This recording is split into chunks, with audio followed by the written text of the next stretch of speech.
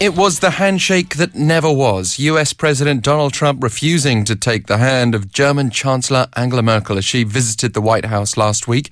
And with a Dutch election outcome failing to produce another result in the populist fashion of Brexit or Trump's victory, what can we say about Europe's future direction? Let's bring in Professor Lars Rensmann of European Politics and Society at the University of Groningen. Good morning to you from Seoul. Thanks for joining us. Good morning. So first, do you think the election result in the Netherlands actually serves as a barometer to predict other major outcomes in Europe this year? Well, that remains to be seen, of course. We should be, as political scientists, cautious with predictions after what we've seen in the last year and the surprising outcomes, of course, of the US elections and the Brexit. But I do believe that certainly if there was anything like an expected Trump effect that could boost populist parties that are trying to challenge, operate as challengers to liberal democracies and mainstream politicians in Europe, we can clearly say that the Trump effect has not paid off yet. And certainly with the unexpected, relatively poor performance of Wilders, he did gain a couple of percentage points, it has to be said, compared to the last election.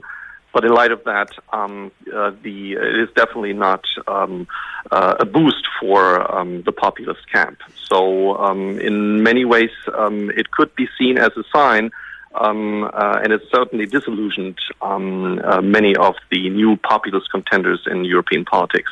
Yeah, well, when we assess what might need to happen in other countries for a similar outcome, we can look perhaps closely at the Dutch-Turkey row over the referendum in Turkey that some say helped this election outcome go the way it did. Do you agree with that, or was this part of a bigger tide against far-right nationalism? Well, again, it's difficult to see now a bigger tide as all of these new parties and some of them old revamped parties that challenge liberal democracies are still very much in contention. But I do think they're both involved. Clearly, the Rutte politics, his clear stance against Turkey was very popular. He really scored with that, even though, once again, the party lost overall compared to the last elections. He clearly made ground there, and by taking that stance, he really reflected very much the broader European public that sees Turkey on the rise, becoming an autocracy and trying to challenge Europe. So the particular stance was very helpful, I think, in beating the populist contenders. At the same time, I do believe that it can be seen that the Dutch electorate, to some extent, at this point, refused a broader support of nationalistic, exclusionary populist politics. So I do think it could be the beginning of a different wave from what we've seen last year, that politics goes into the other direction of a consolidation of mainstream parties. Yeah, and of course, the EU is made up of many different countries with their own characteristics. We can only generalize so far, but would you suggest France may well be the big barometer when that election comes around? No question. This is a big one, and this will be another piece of the puzzle of where Europe will be heading, where liberal democracy will be heading. Once again, it was really not a big boost after the Wilders loss or this relatively poor performance. This will not help Le Pen. It has to be said that many of the problems that European mainstream or liberal or democratic parties are suffering, of course, self-inflicted, and we see that in the French case. Now, in France, we have basically all established parties collapsing, either with fielding poor candidates, or in the case of Fillon, candidates who are just involved in way too many scandals. And so the last hope is here someone who's actually running as an independent, Emmanuel Macron. And at the same time, if he's very popular, he's able to mobilize many of the young generational cohorts. And even though Le Pen is still very much in contention, this is going to be a crucial election. a crucial election in which Le Pen is, however, by far not the favorite. Even though these established parties have been kind of falling apart in light of the presidential election, if Macron, or basically any candidate who's somewhat suitable, does a good campaign, he will most likely succeed against Le Pen, as none of the polls have ever seen her really coming out on top in the second round. But once again, we have to be cautious. Predictions are difficult, and we know that we had poor predictions last year.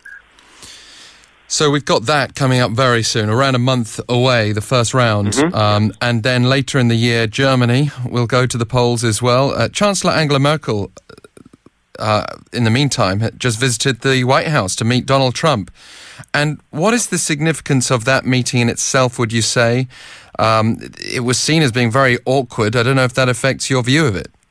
No, it was clearly an awkward meeting. It was, no question, very different from what we've seen with the Theresa May visit. Very different. This was a cold meeting. There was a handshake at the very beginning when Merkel arrived at the doors of the White House and Donald Trump stepped out. But after that, it was ice cold. It was very awkward how Donald Trump refused to give a handshake to Angela Merkel. Traditionally, the strongest ally of the United States of America. We should not forget that. This is a strong, long-built relationship between the U.S. and Germany. Merkel, as a conservative center-right politician, should be a natural ally with a Republican American president, and we've seen the opposite of this. This has been a very difficult meeting, and there was very little progress. Now, Angela Merkel understands that cooperation with the United States as the largest and most important democracy in the world is very much needed. It's important. She understands that. She was reaching out, but Donald Trump was not really responding in kind. Yes, and speaking... this is going to be... Yeah. Because we're just about out of time, I just want to say, speaking of natural allies, Britain surely would be top of that list, yet we've had this whole furore over the United States accusing British spies of working with the Obama administration and then backpedaling. Even if Britain's heading out of the EU, that must be alarming for other European nations when that sort of relationship can sour. Absolutely, absolutely. This is, of course, Britain is part of that. But to be honest, I always saw, in many ways, because of the continental position. Remember the position in the Cold War, Germany being in the center and the heart of Europe, and also a stronger economy, a stronger, a crucial partner. And this to have a relationship like this is very difficult. The situation, or this reference to the spying, to the eavesdropping, I mean, this is another pretty amazing thing, because it goes against really anything that we've seen traditionally in diplomacy. I mean, as an American president, you would certainly not bring up the NSA